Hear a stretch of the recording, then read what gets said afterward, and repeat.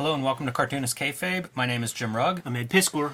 Going to take a look at an issue of Paul Smith's X-Men. Before we do, want to remind everybody that this station is brought to you by the comics that we make. We're working cartoonists, so the best way to support Cartoonist Kayfabe, pick up the books that we make. Ed Piskor's Red Room, The Antisocial Network, and Red Room Trigger Warnings are both in stores now. They are completely self-contained, can be read in either order, so whichever one you run into first is a perfect place to start with Red Room. Street Angel Deadliest Girl Alive, back in stock back in print from Image Comics. 8 complete stories of The Deadliest Girl Alive. Pick that one up wherever you buy comics. And Hulk Grand Design, Monster Madness. The issues are available now. The Treasury size collection will be out in early 2023. So pre-order that one if you want to add that to your collection. It'll look good next to the other Grand Design books. And I gotta stress, pre-order it because printing is a challenge right now. So if you don't have a copy reserved, you may be out of luck. And depending on when this video airs, you may still be able to catch Ed in Tokyo at Tokyo Comic Con the last weekend in November. He will be there tabling with Jeff Darrow, so check that out if you're anywhere nearby. That should be an amazing event. So we are going to look at Paul Smith's X-Men work through the lens of this single issue. We just talked about Paul Smith recently in our Wizard number 50 coverage. There was an interview with him. Kind of a very legendary run on X-Men, atypical style-wise of what we had seen with John Byrne and Dave Cockrum. And Smith kind of has this legacy for really, a year on X-Men from the early 80s. So seemed like an interesting guy to dig into and check out that style. A very different take on X-Men. At least at the time, seemed very different. I have that kick now where I feel like any ink on paper is similar to others, but you're going to see a more minimal approach to at least to hatching and feathering and those things. And I think it was very conscious on his part. And you can see it even on this cover, where it's a pretty straightforward, just 2 characters running out of no background. And I think that fits. That fits with Paul Smith and what I think of as Paul Smith. Great figure work, great economy of line, and a very good draftsman. Absolutely, man. Obviously, Ed Piskor, the X-Men Grand Design dude, like these comics are close to my chest, and I actually plan on reviewing like the bulk of the Claremont run, if not all of it, on the channel in solo fashion, just in my spare time. Like that's going to be a big focus whenever I get back from Japan is to get a bunch of that kind of stuff out there. It's just weird series that like I know it'll make your eyes glaze over to go through too much of this Claremont stuff, but it's so integral to my sort of formative situation, man. And this Paul Smith stuff, I mean, it's total supernova comics. 11 issues that are just unforgettable.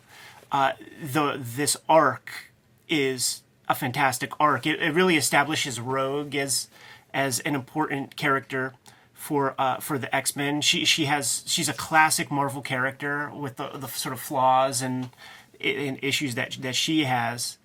And yeah, it feels like a tailor-made to Chris Claremont and where his interests lie as a storyteller. Feels like Rogue fits perfectly in that. And his whole philosophy, at this point, he's already comfortable making X-Men comics. Been on the game for almost 100 issues, and there's no end in sight.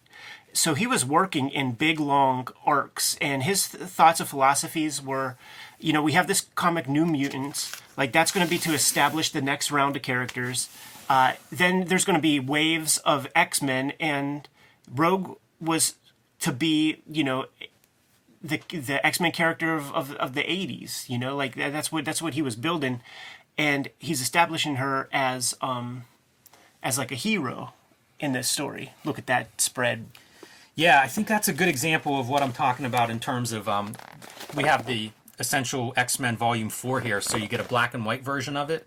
Thought I would just pull out a comparison there of, I don't want to say sparse, but clean line almost. Yeah. Is maybe the best way to describe this. It's interesting to look at this stuff and think about John Romita Jr. It is. Because, I see some commonality between those two. Is Dan Green the inker here? No, it's Bob Wycheck. Okay. And I think he inks the majority, if not all, of this Paul Smith run. Okay, yeah.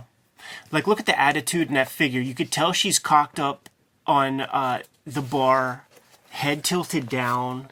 There's some real attitude there. And the storytelling is sick. Like, you got a sigh coming down, and it's one of those Spencer's Gift sighs. Yes. Yeah, that's kind of a funny effect. That was one I looked at a few times here. And we mentioned, it's a different style than a Dave Cockrum, who Paul Smith follows on X-Men. And I think there's a lot in common between Dave Cockrum and John Byrne in terms of, I don't know, detailed cross-hatching, kind of a lot of rendering, a lot of ink and detail on the page. So here's an example of, I think this is the last Dave Cockrum issue before Paul Smith comes on, but you can just see a lot more hatching, noodling, detail, little marks. When Dave Cockrum's on the... Think of the contrast there in terms of detail between that shot of Wolverine at a control panel versus this shot. I can imagine Cockrum drawing all the bottles behind the bar, maybe some stools busted and strewn about. So Cockrum is definitely like in Legion of Superheroes mode, even with the X-Men. He's always been in that headspace. Yeah, and I think that, look, it proved very popular. It's interesting that Paul Smith has the reputation he has on here because he's following John Byrne and then Dave Cockrum, and it's two guys that are known for that kind of hyper detailed work versus a more clean, sophisticated, mature style. And Paul Smith really had no giant bibliography to speak of at this time. Also, note on the story, this is set in Japan, so Wolverine is there for a wedding. And kind of funny reading this week and thinking that you're getting ready to head to Japan, so a good issue for that. Yeah, so like I don't know if there's a lot of Japan travel tips in here for you. Leading up to it, it's that famous piece, man, where Rogue shows up at the door, like Wolverine smells a rat. Yes. And Rogue shows up at the door holding her two luggages, and he's like, "What the fuck? You gonna bring Magneto here next? Like what is this bullshit?" So she's trying to establish her footing in the X-Men and potentially gain Wolverine's respect in a way. But Wolverine, he's friends with Carol Danvers, and she can't fly no more because of what Rogue did to her. So he takes it very personally that she's a part of the crew. And that is recapped in here, this issue. And that's what this issue is, man. We're getting Rogue over as a new X-Men of the day. Yeah, and she's got to earn it with Wolverine. Mm-hmm. And the other X-Men are currently in the hospital in intensive care because they've been poisoned. And Wolverine's bride-to-be, Mariko, comes from a crime family. Her brother, Silver Samurai, wants to take over that crime empire now that their father has passed. And in order to do that, he's got to kill Mariko. And the X-Men stand in his way. So that's what happened last issue. And now it's Wolverine has recovered, Rogue has survived, Storm has survived. And Storm's on her own in this issue, but Wolverine and Rogue are going to get their pound of flesh back. Look at how beautiful this panel is. And this is a day and age where there is no Google image search, man. So Paul Smith has to go crack open his morgue files and find this kind of imagery. And you're finding low fidelity, shit-ass photographs to work from, and you gotta fake it all. And it looks great, man. The Yukio character was established in the Wolverine miniseries as being kind of like a young Spitfire assassin chick. So we get to see it's a buddy cop. It's Murtaugh and Riggs of Japan. Yeah, and a fun story going on in this issue is Storm is changing. Yeah. And sort of embracing a more reckless, I don't know if it's from hanging out with Yukio or just where Storm is, but you see her like, okay, six on two. Oh, well, you only die once. She's adopting this more, I don't know, rebellious, reckless kind of attitude. And you know what I like about this panel? I feel like as a vertical composition next to these, it's really nice. It sort of leads your eye down. It also has these tiers that complement the rest of the page layout. It really does. And by not having any humans appear and having all this stuff pointing down, I easily read this before I read this. Yeah. I do not go here to here because you just like it's almost like your brain intuitively is like, well, what the fuck? Oh, okay, it's like, it's a roof. It's a series of roofs. Okay, there's our girls. There's even the stuff that makes sense because they're on the ground level pounding on this door to like, let us in.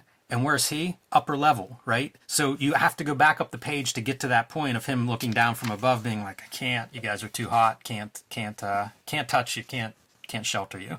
So our gang shows up right in the middle of the page in silhouette. Very easy to understand what's happening there. And but we're back to the Wolverine Rogue story. So we're going to cross-cut throughout this issue. Good way to set up stories and drama. And here we have Wolverine saving Rogue from an invisible, basically she tripped a laser. and this defense mechanism comes out. Wolverine thinks about letting her have it Yeah. to test how invulnerable she really is, but doesn't. Look at that stalking That's Wolverine great. right there. That's really good. But you know what doesn't come across is the idea that Wolverine's like 5'2". You see it in head size, and the guy who's great at it, I think the best, is John Byrne. When you see this, that's a very elegant, like stretched out figure. Yeah, and actually Paul Smith is not bad at it. So there's perspective at play there and things like that. But he is one of the guys that I do think is pretty good with it a lot of the time. So Rogue half jokingly acts like she's going to kiss Wolverine as like a little payback for saving her, and he is not happy with that and says, "You never ever joke about that." And she says, I didn't mean any harm, and he says, "That's why you're still breathing." She handicapped one of his good friends, man. Yes. Yeah, and that's what's recapped here. So they go back to this crime lord who Wolverine believes is the person that's sending the threats to his fiancée, and finds out he's been dead for a week sitting there. All right, man, cut back to Storm and Yukio fighting this little gang. This is supposed to read as thunder, or as lightning, rather, I think. That part doesn't read well to me as lightning. No. But I think it's an example maybe of Paul Smith really trying to differentiate his style from what's gone before to try to be unique and stand out. A lot of times that works really well. I think this looks super cool.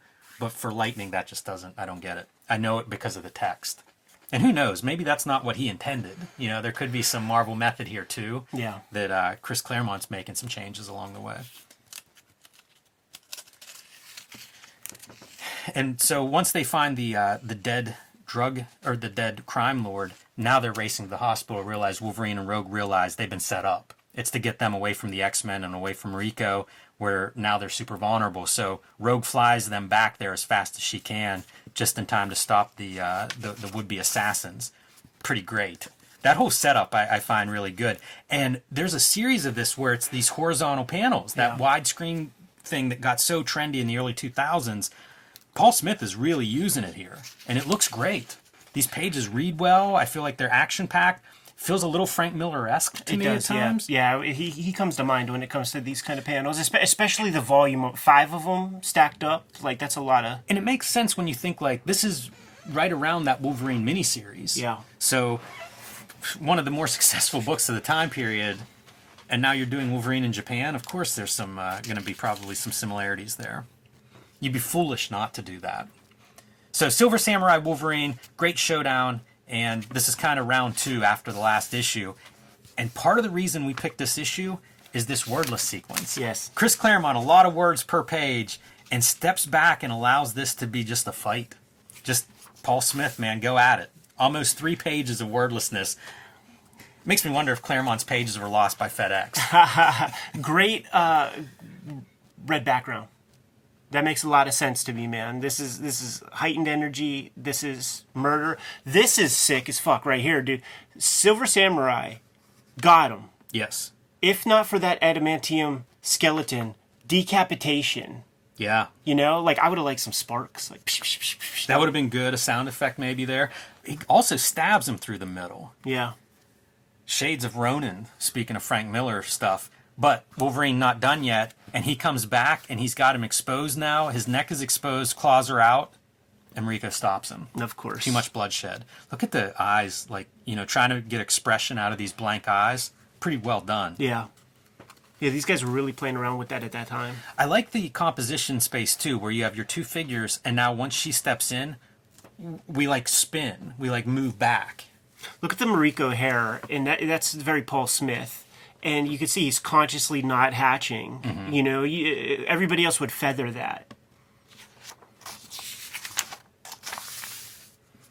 But we're not done yet. So there's 2 halves of the would-be assassins, and one of them has everybody dead to rights now with the gun pulled. Silver Samurai's in bad shape, but we still have Viper ready to go.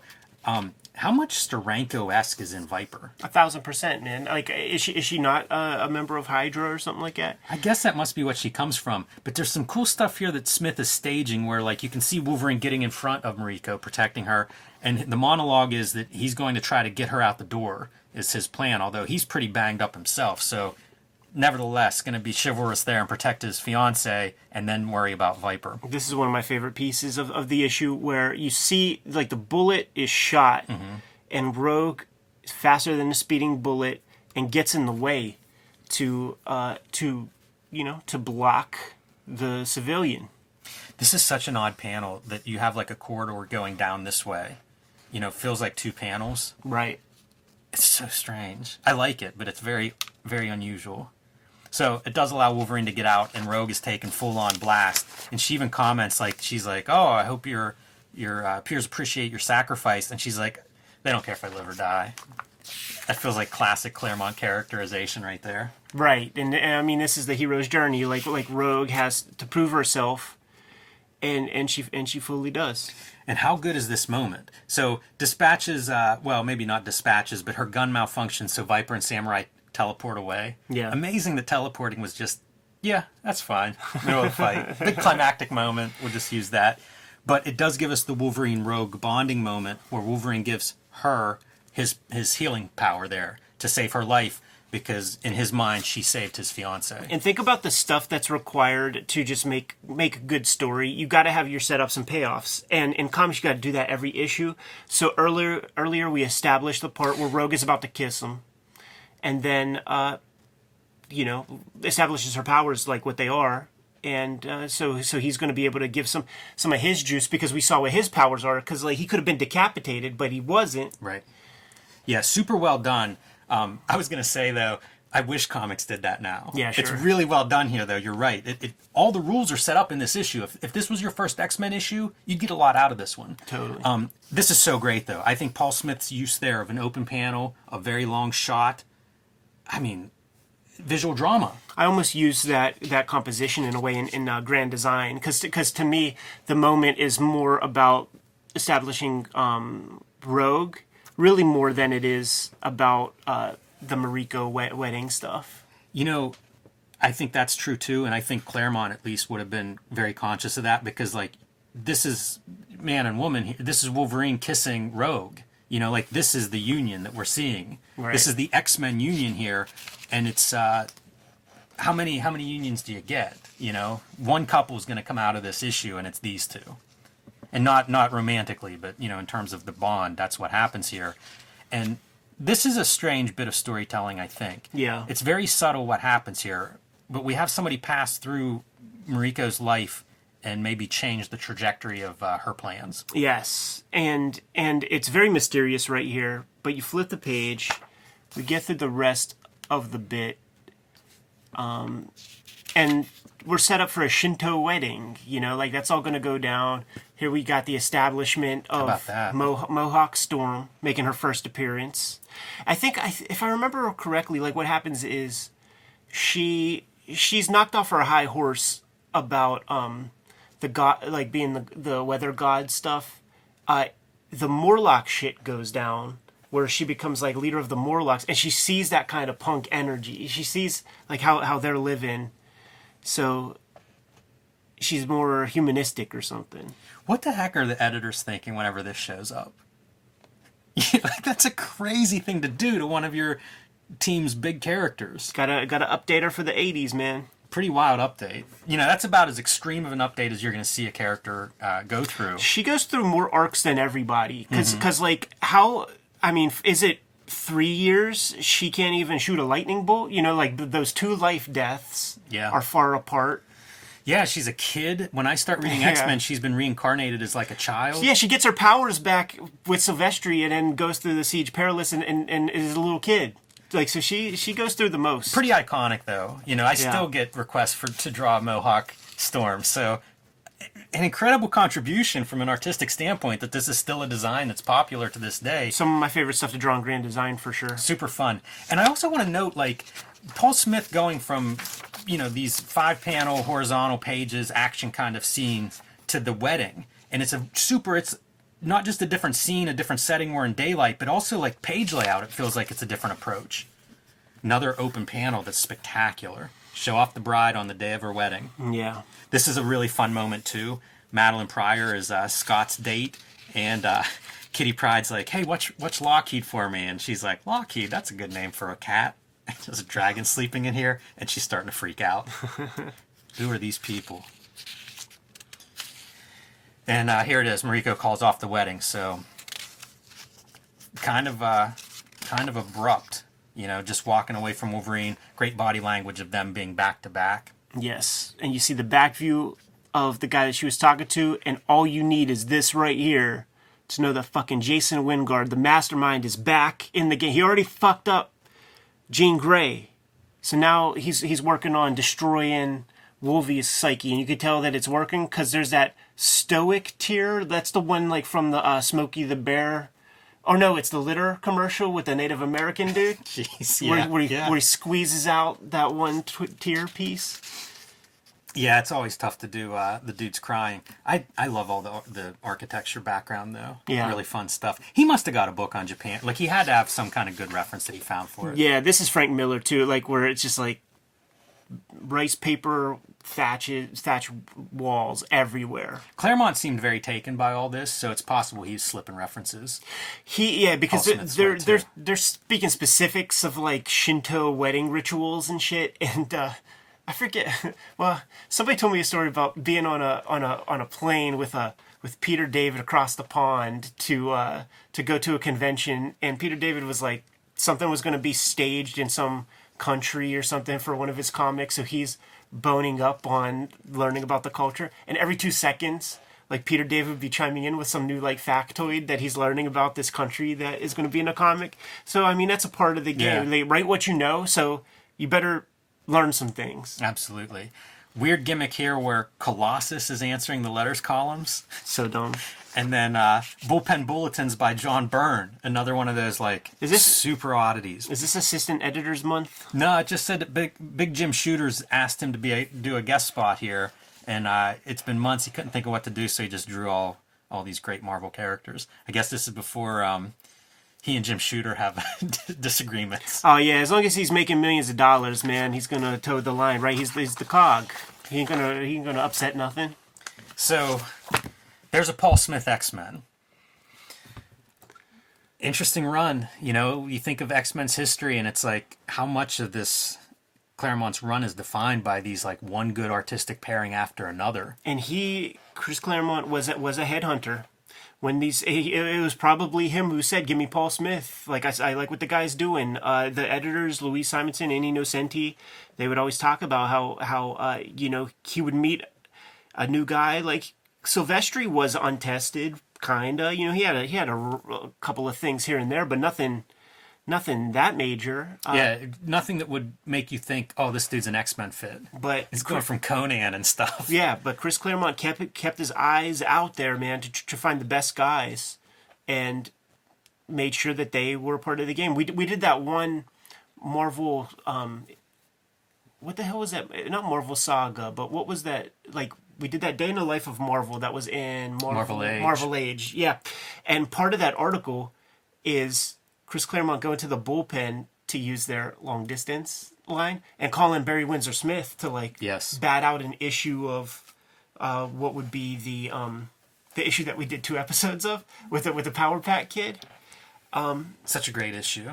The third time's gonna be the charm. Yeah. Look at the just like the line for the boot and how well that fits in with both the claws and also this highlight. Wonder if he had some influence on the coloring for that. Yeah, because you see that white outline carry over in a lot of the both of those figures. If he did, then what's up with the orange eyeballs? Good point. Good to go? Yes. Okay, favors, like, follow, subscribe to the YouTube channel, hit the bell. We'll notify you when new vids are available. Jimmy, tell the people what's out there. Hulk Grand Design Monster Madness is in stores now. Pick that up if you can't wait until early 2023 when the oversized Treasury Edition shows up with 40 extra pages. And I recommend you pre-order that one just because of the weird delays in printing and stuff. You want to make sure you get a copy of Hulk Grand Design Treasury. Street Angel Deadly Scroll Live, back in print after almost a year from Image Comics. You can get it wherever you find books. And join me on patreon.com/Jim Rugg, where you can see a lot more of my work, including a collection of all of my freelance cover work with annotations. Red Room, the Antisocial Network, Red Room Trigger Warnings, Murder on the Dark Web for Fun and Profit is the name of the game. Each of these books is completely self-contained, has 4 stories plus 60 plus pages of additional materials, and I'm serializing new works on my Patreon. So you get everything from this. from both of these, plus new stuff, more than 300 pages for $3 a month, less than a penny a page. And I put new strips out all the time. Hit up my link tree in the description below this video. You'll be able to subscribe and get these books. Jimmy, what else do we have out there? Subscribe to the Cartoonist Kayfabe e-newsletter at the links below this video. You can also find Cartoonist Kayfabe t-shirts, merchandise, mugs, fanny packs, and more at our spread shop. And that link is also available under this video. Another great way to support the Cartoonist Kayfabe channel. Given those marching orders, Jimmy, will be on our way. Read more comics.